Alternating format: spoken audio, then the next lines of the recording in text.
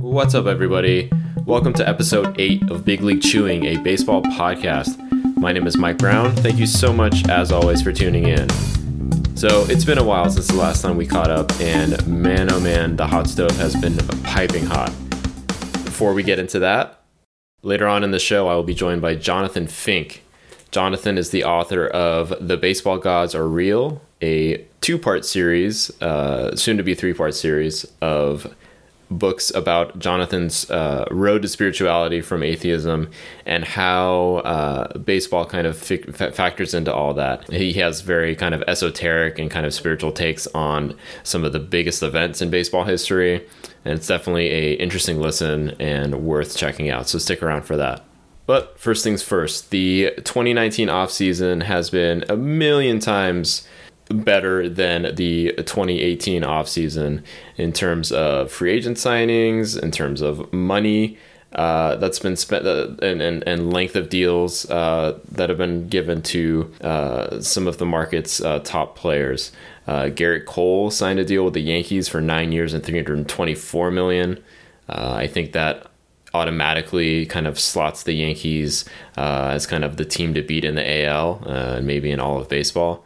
You know, Cole was a guy that I believe they had drafted, and he eventually decided to go to UCLA. They also tried to trade for him when he was a Pirate and weren't able to get him. So this is a guy that they had been after for quite a while. I believe Brian Cashman referred to Cole as his white whale. So the Yankees do get their white whale. They do get Cole, 9 years at $324 million. It's a pretty hefty price to pay for a pitcher. You know, these are kind of the numbers of when you're talking those numbers, you're talking kind of Machado, Harper, those sort of numbers. It was obviously a record deal for a pitcher, and you know, he's obviously going to make that team. That he's gonna slot really nicely on the top of that team's rotation. You know, followed by Severino and the likes of Paxton, and so on and so forth. The Phillies made a string of moves. They signed Didi Gregorius to a 1-year deal, and they also signed Zach Wheeler, I believe, to a 5-year deal, somewhere around $118 million, something like that. So the Phillies, again, in back-to-back off seasons, have made huge financial commitments to some star-level talent. They're obviously banking on a 1-year deal with Gregorius, and that he'll kind of come back to be the player he was in 2018. Last year, he was really hurt with the Yankees. So Philly's kind of banking on that. And then with Wheeler, they're kind of, you know, banking on a lot of the upside that he has. A lot of people see him as kind of a mid-rotation guy with, you know, top of the rotation upside. So we will see how that shakes out. Obviously, he fits nicely below Aaron Nola in that rotation, somewhere between Aaron Nola and Jake Arrieta, whatever he has left in the tank. So definitely a huge upgrade for them. They can now also slot Gene Segura over to second base, I believe. So the NL East, man, is going to be wild for the next few years here, as the Phillies, you know, the Braves, you know, the Mets, and the Nationals, you know, continue to kind of duke it out here. To me, that's kind of probably the toughest division in baseball. And then with the sneaky signing, the Angels signed Anthony Rendon to a 7-year, I believe, $245 million deal. This kind of came out of nowhere, and kind of a lot of people saw this as kind of a nice pivot once the Angels knew that they were out on Garrett Cole. He obviously provides, you know, elite kind of superstar offense. He's a great defender as well, kind of underrated, I think, in his defense. And, you know, he's a top 10 player in the game. You know, there was some controversy over him not choosing the Dodgers. He made a comment about not wanting to kind of partake in the Hollywood lifestyle, whatever that means, whether he thinks that the Hollywood lifestyle is kind of a liberal lifestyle in terms of politics, or, you know, I also think he's kind of a religious guy. So I don't know how he kind of sees Hollywood, and maybe, I don't know how religious he is, but he could, you know, he obviously kind of takes exception to the perceived Hollywood lifestyle, for better or for worse. Ultimately, he made a decision for his family. decided to play in Orange County.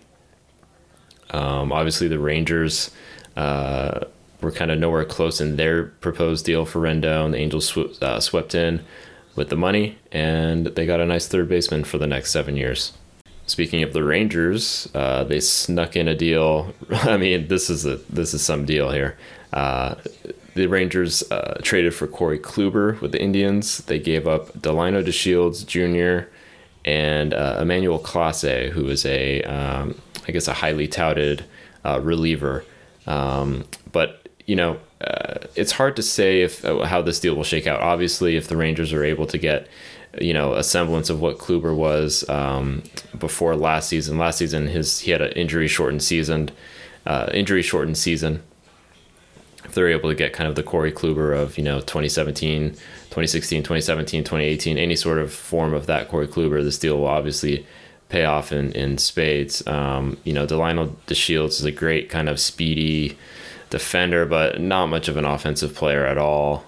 And then, relievers are kind of a gamble. Obviously this Emmanuel Clase has apparently great stuff, throws 100 miles an hour. But we will see. From the outset, this looks like a steal for the Rangers for sure. And then probably kind of most interestingly lately, today is December 19th. The Francisco Lindor rumors are heating up to the point where the Indian front office is asking teams to kind of present their final trade offer for Lindor that they're going to kind of review over the weekend. So this is very interesting. You have the Padres, the Dodgers, and I believe a third team. I think it's the Reds that have kind of emerged as possible trade partners with the Indians on Lindor. Obviously, when you get Lindor, you get a superstar. Probably a top. If he's not the top shortstop in baseball, he's top one or two. He's pretty much it when he's healthy and out there. He's still super young. I believe he has 2 years left on his contract. So you're getting something. So, with the 2 years left on his contract, obviously the Indians are going to want a little something, definitely, hopefully more than what they got for Kluber. Just gauging the value of Lindor to Kluber. The Indians are going to ask for a lot. If it's with the Dodgers, they're going to ask for Gavin Lux and Dustin May or some form of that. The Padres obviously have the pieces to deal, whether it's Taylor Trammell or probably not Mackenzie Gore, but probably another pitcher. They got a deep crop of young pitching talent there in the farm system. The Padres do, that they could deal from to get Lindor. The Reds have seemed to trade a lot of their talent. Obviously, they have some big league ready talent that could be of interest to the Indians. A player like Nick Senzel, who has already played in the major leagues, I believe. He came up last year. He's kind of a versatile player. Not sure really where he fits, whether he's a center fielder or a middle infielder. So it'll be interesting to see if the Indians bite on what these teams' kind of final proposals will be this weekend. Also, the rumors for around Nolan Arenado have picked up over the last few weeks. Now that the third base market is kind of shaking out after Rendon signed, Donaldson's still out there. Arenado is an interesting trade candidate. I'm not too sure I see him moving this offseason. It's not really a piece I could foresee moving. I believe it would kind of take a lot to really persuade the Rockies to move Arenado. And lastly, as I kind of wrap up this hot stove kind of news and notes, the Cubs have been incredibly silent with their moves this offseason so far. It was a team that projected to move one or more of their kind of crop of superstar young players in an effort to kind of shake things up, catch their breath, so to speak, and kind of re-inject some life back into that team that has really, over the last two seasons, towards the end of the regular season, kind of fallen by the wayside. Obviously, they have a new coach in David Ross. But the rumors were that, if they were going to trade anybody, it would be Chris Bryant. I know there was some litigation going on in terms of service years, in terms of if he's going to be a free agent after 1 more year or 2 more years. So I think that's still ongoing. But the Cubs need to kind of start moving here. They definitely can't go into 2020 kind of with the team that, for all intents and purposes, that they had last year. I think they definitely need to shake things up. I think they do get a deal done probably early in the new year, sometime in January or February, whether it's moving Chris Bryant, whether it's moving Wilson Contreras. I definitely see Baez staying. Schwarber, I think the chance to move him was probably a couple years ago. I feel like the real value for him is maxed out, and he's kind of, come back down to earth in a big way. He's not the guy that you could have got some top level stuff for a couple of years ago. So the hot stove in 2019, definitely a lot more interesting, definitely a lot more fast paced. I love it. I think it's great for the game. And there's still, a lot of moves to be made here. So now I'd like to play for you my interview with Jonathan Fink. Jonathan is a lifelong baseball fan. He is a self-pronounced vegan and spiritualist. And he's written a series of books. The Baseball Gods Are Real is a new series of books that he's written. He's also written The Music Gods Are Real, and I believe The Investment Gods Are Real. He's based in Kansas City. And we had a great chat about all things baseball in how it relates to spirituality, esotericism, various events in baseball history where he believes kind of the baseball gods are kind of winking at us.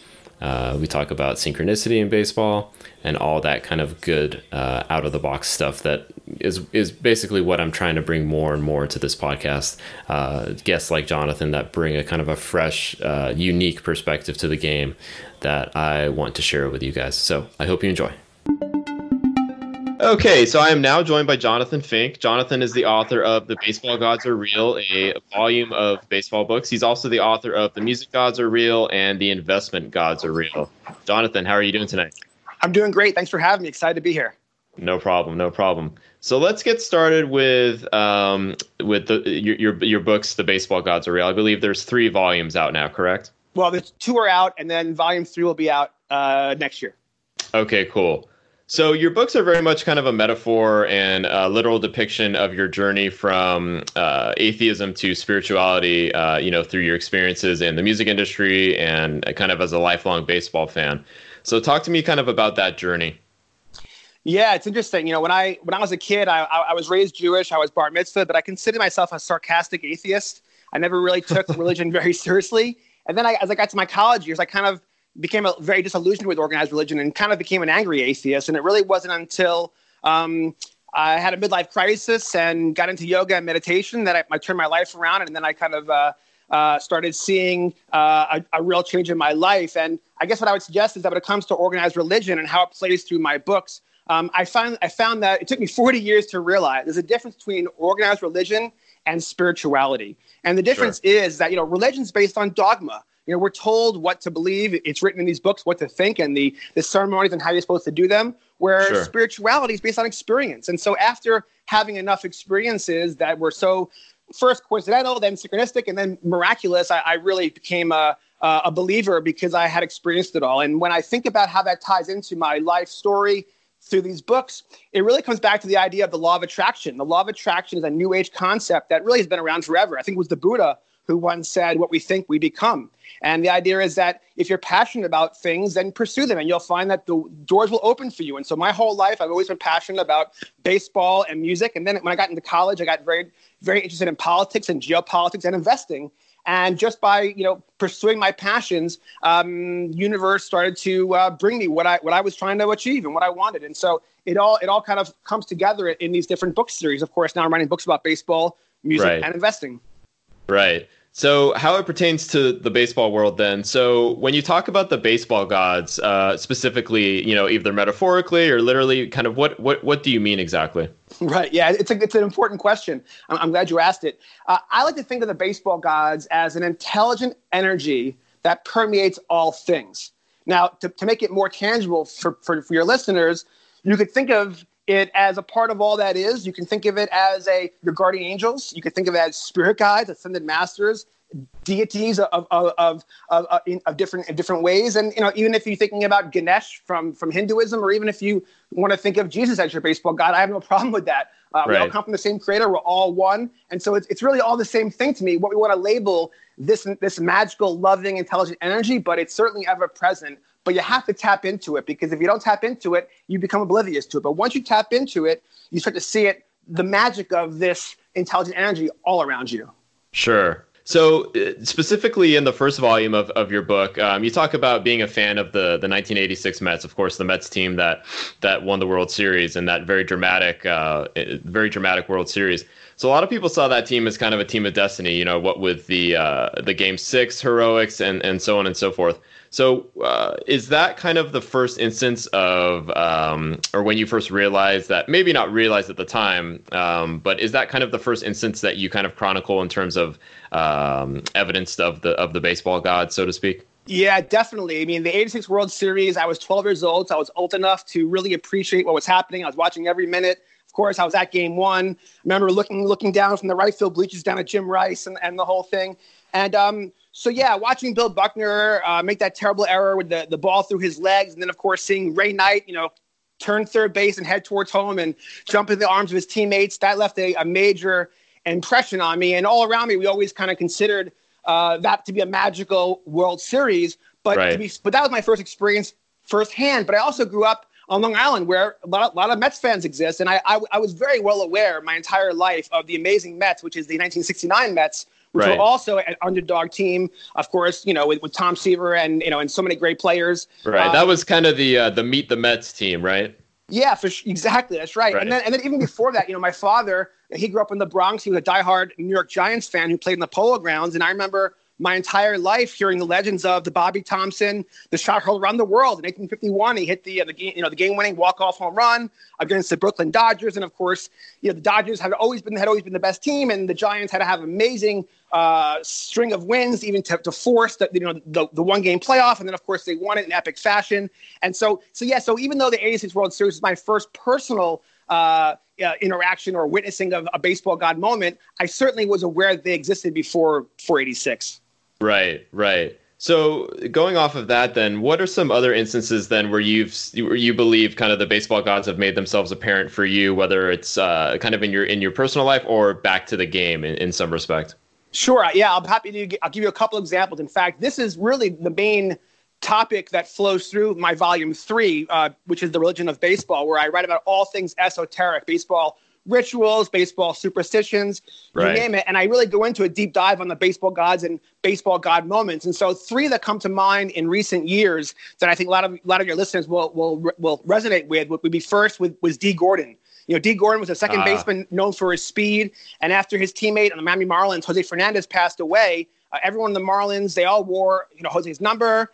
They had a moment of silence where every walkout song was no song at all to pay respect. And then Dee Gordon did a ceremony. He did the same ritual that Jose did before every pregame. And then, of course, first pitch, he hits it out of the park. And so that was, that was way before I was deep into the baseball god lore. But I knew then that was very, very special. Yeah, and then it gets even better because a few years later, not better, but maybe more miraculous, if you will. But you may recall that Edison Volquez was with the Royals during our World Series run and our back-to-back pennants, but he then moved on to the Marlins. And after Yordano Ventura passed away, Edison Volquez on Yordano's birthday pitched a no-hitter.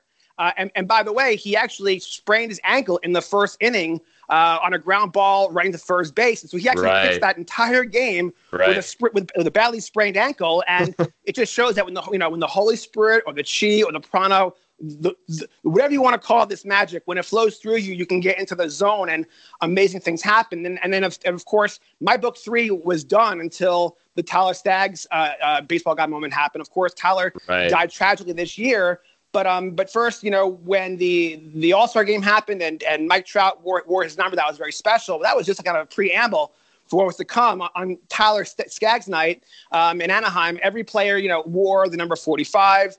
Tyler's mom threw out the first pitch, threw a perfect strike. Yep. Then the first pitch of the game, Mike Trout hits a home run, 454 feet. Of course, just amazing stuff. And then, of course, on the flip side, there was a combined no-hitter. Yeah, and it was the first no-hitter. And the last time it happened, it was actually on Tyler Skaggs' birthday many years ago. And of course, the next day was Tyler Skaggs' actual real birthday. And so when you saw all those players at the end of the game after celebrating the big win, the no-hitter, they all took off their jerseys and they laid them down on the pitcher's mound one by one to pay their respect. And I mean, my goodness, by the way, when Mike Trout hit that home run, he hit it over the head of Dee Gordon. Dee Gordon was playing left field, and at the end of the game, Dee Gordon gave an interview and said, "Listen, if you don't believe in God now, then I don't know what to tell you," because that was an absolute multifaceted baseball God moment. And so I think those three are great examples. Now, on a personal level, I'll just share two quick ones that I mentioned in my first book. The first has to do with a little boy named Eli Zeldin. Eli was on my son's team a few years ago during our rec ball years. Really great kid, super intelligent, a lot of fun, always smile on his face, loved baseball. But like me, he was a little guy, and I always root for the little guys. Well, one day at practice, Eli's little brother came to practice, and his little brother was a fabulous baseball player. I mean, really terrific. And so during practice, Eli had second base, and for some reason, all the balls kept going to left field, and his brother kept making these diving catches, one after the next. Right. And so finally, I'm standing next to Eli's father, Ryan, and we hear Eli say, "Oh, I could have made that play." Well, of course, the next ball was a ground ball right to Eli, and unfortunately, right through his legs. And Eli and Ryan, of course, and I looked at each other. We both said at the same time, "Baseball gods, we knew it." So that's a cute one. And then there's one more, which I'll mention, which is, when Nate moved on from rec ball, got into competitive ball. I mean, competitive ball it really is serious at this level, probably too serious, more than it should be. But the parents, the coaches, the kids take it all real seriously. And of course, one of the cardinal baseball god rules is, you don't talk about a no-hitter during a no-hitter. And we were in a knockout round game, and we just finished the second inning. We were up 8-0, and because usually I'm always too anxious and I got all this energy, so I'm always moving around and never in one spot for too long. But it was a very hot day, and we were all under this tent with a bunch of parents. And I said out loud, "Hey, is Nathan throwing a no-hitter?" And I didn't say he was throwing a no-hitter. I just asked if he was throwing a no-hitter. And then all the parents looked at me because they know I'm the author of the baseball gods. And I realized what I said. I looked up to the sky and said, "Baseball gods, please forgive me. I didn't say. I was just asking." And then a dad came from behind me and patted me on the back and said, "Just think, it's too late. You blew it." And sure enough, the next inning we gave up 13 runs and we lost 13-8. And then and then when the team huddled around, I interrupted the coach. The coach, "This one's on me." And I explained what happened. And he was like, yeah, Fink, that one's on you. You can't talk about a no-no. So that was an example where, you break the cardinal rule, the baseball gods are actually going to punish you. And I should have known better. I'm the author of the baseball gods reveal. My goodness. So that's a good one. Yeah, that's great. Yeah, I mean, that is kind of the one, unspoken rules in the dugout, especially, you don't talk about it.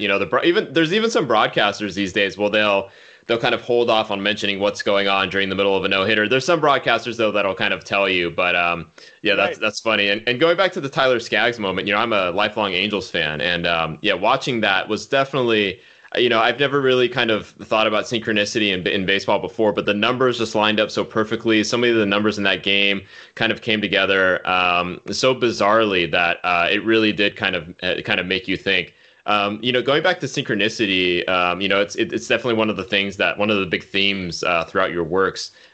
Is there kind of any other examples of synchronicity you can think of within the game, just like an example or two outside of the Skaggs example? Definitely. Yeah, what I'll do is, I consider the Skaggs a baseball god moment, which is slightly different than synchronicity. A baseball god moment is more like a wink from the universe, where it's sort of this serendipitous moment that you realize, all right, that's very special. Now, a synchronicity is technically different. A synchronicity is when there are two separate events that should have nothing to do with each other. But based on what you know and your life you're living, there's no doubt that they're interrelated and connected. And that kind of epiphany is a really exciting thing when it happens. And by the way, it's a sign from the universe that you're on the right track. I notice personally when I'm really into my yoga and my meditation, I'm eating healthy and I'm exercising every day, these synchronicities happen more often. And then if I ever slack off, I go a day or two without, I don't fulfill my routine, the days are just not as magical. So there definitely is something to it. But as far as synchronicity, I'll give you a couple of quick stories. One from the first book and then one from the second book. So in the first book, I mentioned how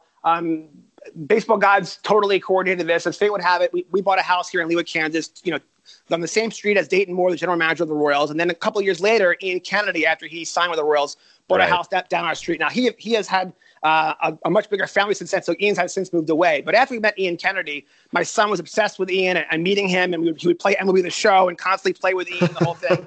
Okay. And he was desperate to get an Ian Kennedy baseball card. Now, by the way, the Ian Kennedy baseball card hadn't even been created yet. It wouldn't come out till the next year, but we didn't know that. Right. So he's been trying to open up packs and get the Ian Kennedy card. So then one day when we see him in the street, he can sign it. Well, that never happened. And then we finally did meet him, and it was, he taught Nate how to throw a Vulcan changeup, and it really was actually it was a week later that Nate said to me, walking away, he said, "Dad, I want to become a pitcher." And then a week later, I met John Perrin, the pitcher, for the first time, who eventually joined my company. But basically, this synchronicity comes to fruition when basically with a week to go in the season, the Cleveland Indians were in town, and we loved Mike Napoli. We had a baseball guy moment with him years earlier, and so when he came up to bat, we cheered for him, and we were in the front row, and we literally said, hit a home run, even though we were rooting for the Royals. We just loved Mike Napoli so much, and sure enough, he did. And then when he tried it around, he kind of gave us a wink. And then when the game was over, he literally came out of the dugout to thank us and say hello to us, and he signed a ball for Nate. And then miraculously, Rajah Davis came over and then signed that same ball. And it was first time. It was the first time that two different players signed that same ball. And so, sure enough, we talked about how what a synchronicity it was, or how miraculous it was, whatever. Right. Later that night, or later that week, rather, we do this Ian Kennedy experiment. We go buy 4 packs of baseball cards, and we meditate and we pray. And we say, baseball gods, prove to us you're real. Let there be an Ian Kennedy card in one of these packs. Of course, now you and I know at the time it didn't exist. So how are the baseball gods going to pull up that kind of miracle? Right. Well, anyway, so we went through the 3 packs, and there was no Ian Kennedy card. And I said, listen, Nate, let's stay optimistic and hopeful. Let's manifest. Maybe there'll be 2 Ian Kennedy cards in the 4th pack. And then sure enough, there was not an Ian Kennedy card, but the 2 cards that were in there were Mike Napoli and Rajah Davis. Oh, wow. And my son and I were like, all right, the baseball cards are definitely real. So that would be the first one. And then in volume 2, a very fun experience was when I visited John Perrin when he was pitching for the Brewers in 2018, and they got invited to Major League Spring Training. He spent 6 weeks with the big leaguers. And one afternoon, I was out visiting with him, and we were having dinner. And he told me how he had spent an hour after a practice talking to Ryan Braun about investing. Ryan Braun, of course, former Rookie of the Year, MVP. He happens to be an avid investor. So when John was telling me about his hour-long talk with Ryan Braun, I thought, my God, this is how surreal is this, Perrin? We met a few years ago, and here you are now talking stocks with Ryan Braun, and then this was early in the year. Well, come full circle, I went on a bunch of music and baseball God adventures that year, and that culminated with being at the NLCS in Los Angeles when the Brewers played the Dodgers, and it was during batting practice. And this story is in volume 2, and I wanted to kind of ball hawk and try to get a ball for my son Nate. And sure enough, a ball comes towering to me, and I make the catch. The first time I ever caught a ball, straight right from the sky instead of off of a bounce. And I yell out, "Hey, who hit that ball?" And then some kid yelled out, "It's Ryan Braun hit it." I'm like, "What?" And so the idea that I caught a ball is one wink from the universe. The fact that I caught Ryan Braun's ball, who happened to be John Perrin's friend from spring training, was the synchronicity. But it gets even better because that game went to the 13th inning. And during the 13th inning, my mother-in-law calls me and says, "Hey, Jonathan, any chance we're related to Ryan Braun?" Now, from my books, you may not know this, but my wife's family, who survived the Holocaust, my wife's grandmother Maria, her maiden name is Braun. Oh, wow. And, okay. And I researched it, and it turned out Ryan Braun's family, most of them were murdered during the Holocaust. Oh, and my God. So it connected, and then it gave even crazier because I learned about a week later from my research that Sandy Koufax, the greatest Jewish pitcher of all time, his mother, her maiden name was also Braun. And so here you hear from my book, I have this thesis that my son, I can't prove it yet, but he may somehow be the reincarnation of, Hank Greenberg. But that's really a crazy idea that I'm trying to connect. But yet it's even crazier to think that he actually, my wife's family tree might actually be related to the Koufax and the Braun. So my son really might be something special. Yeah, it's in the genes apparently. Wow, it might be. So yeah, so that would be a fun one. And then I'll just say real quick, when we were at spring training visiting John Perrin, and my son was going to see him pitch for the first time. The night before, he went to a Royals game, and famous reliever Raleigh Fingers was signing autographs. And my son knows about Raleigh Fingers because of MLB The Show, the video game. They have all the legends in there. And so we took a picture in front of Raleigh Fingers. And of course, the next day, what field is John Perrin pitching on at the Brewers facility? It was Raleigh Fingers Field. And my son was like, "Dad, baseball gods." And then of course, later that day, we were going to go drive home. We realized it's time to go to the next afternoon Royals game. And we got there, and who was pitching? Ian Kennedy, and we had no idea. My God. I mean, at the time, we only knew 2 professional ball players, and it was John Perrin and Ian Kennedy, and they're both pitching on the same day. We just thought that was quite a coincidence. Let's just say that. No, totally, totally. No, that's really unbelievable. Moving along, kind of how has your experience as a baseball fan changed from before kind of your spiritual kind of reinvention transformation to now? Yeah, that's a great question. I enjoy baseball a lot more. I appreciate the game more. I have to say that because I've become friends with ball players through this adventure, guys like John Perrin and Ian Kennedy or Tim Dillard, or people that we've met who've signed autographs for us. We recently met Alex Bregman, and we gave him my book, and he signed some stuff for my son, and we had a chat about bar mitzvahs. And how does Alex Bregman not become your new favorite player? Right. So yeah, I'll leave it at that. Okay. So just to close out, then I got some kind of rapid fire questions for you. So give me your favorite baseball player of all time. Oh, Hank Greenberg, gotta be, of course, Detroit Tigers, 1930s. Right. Favorite vegan restaurant.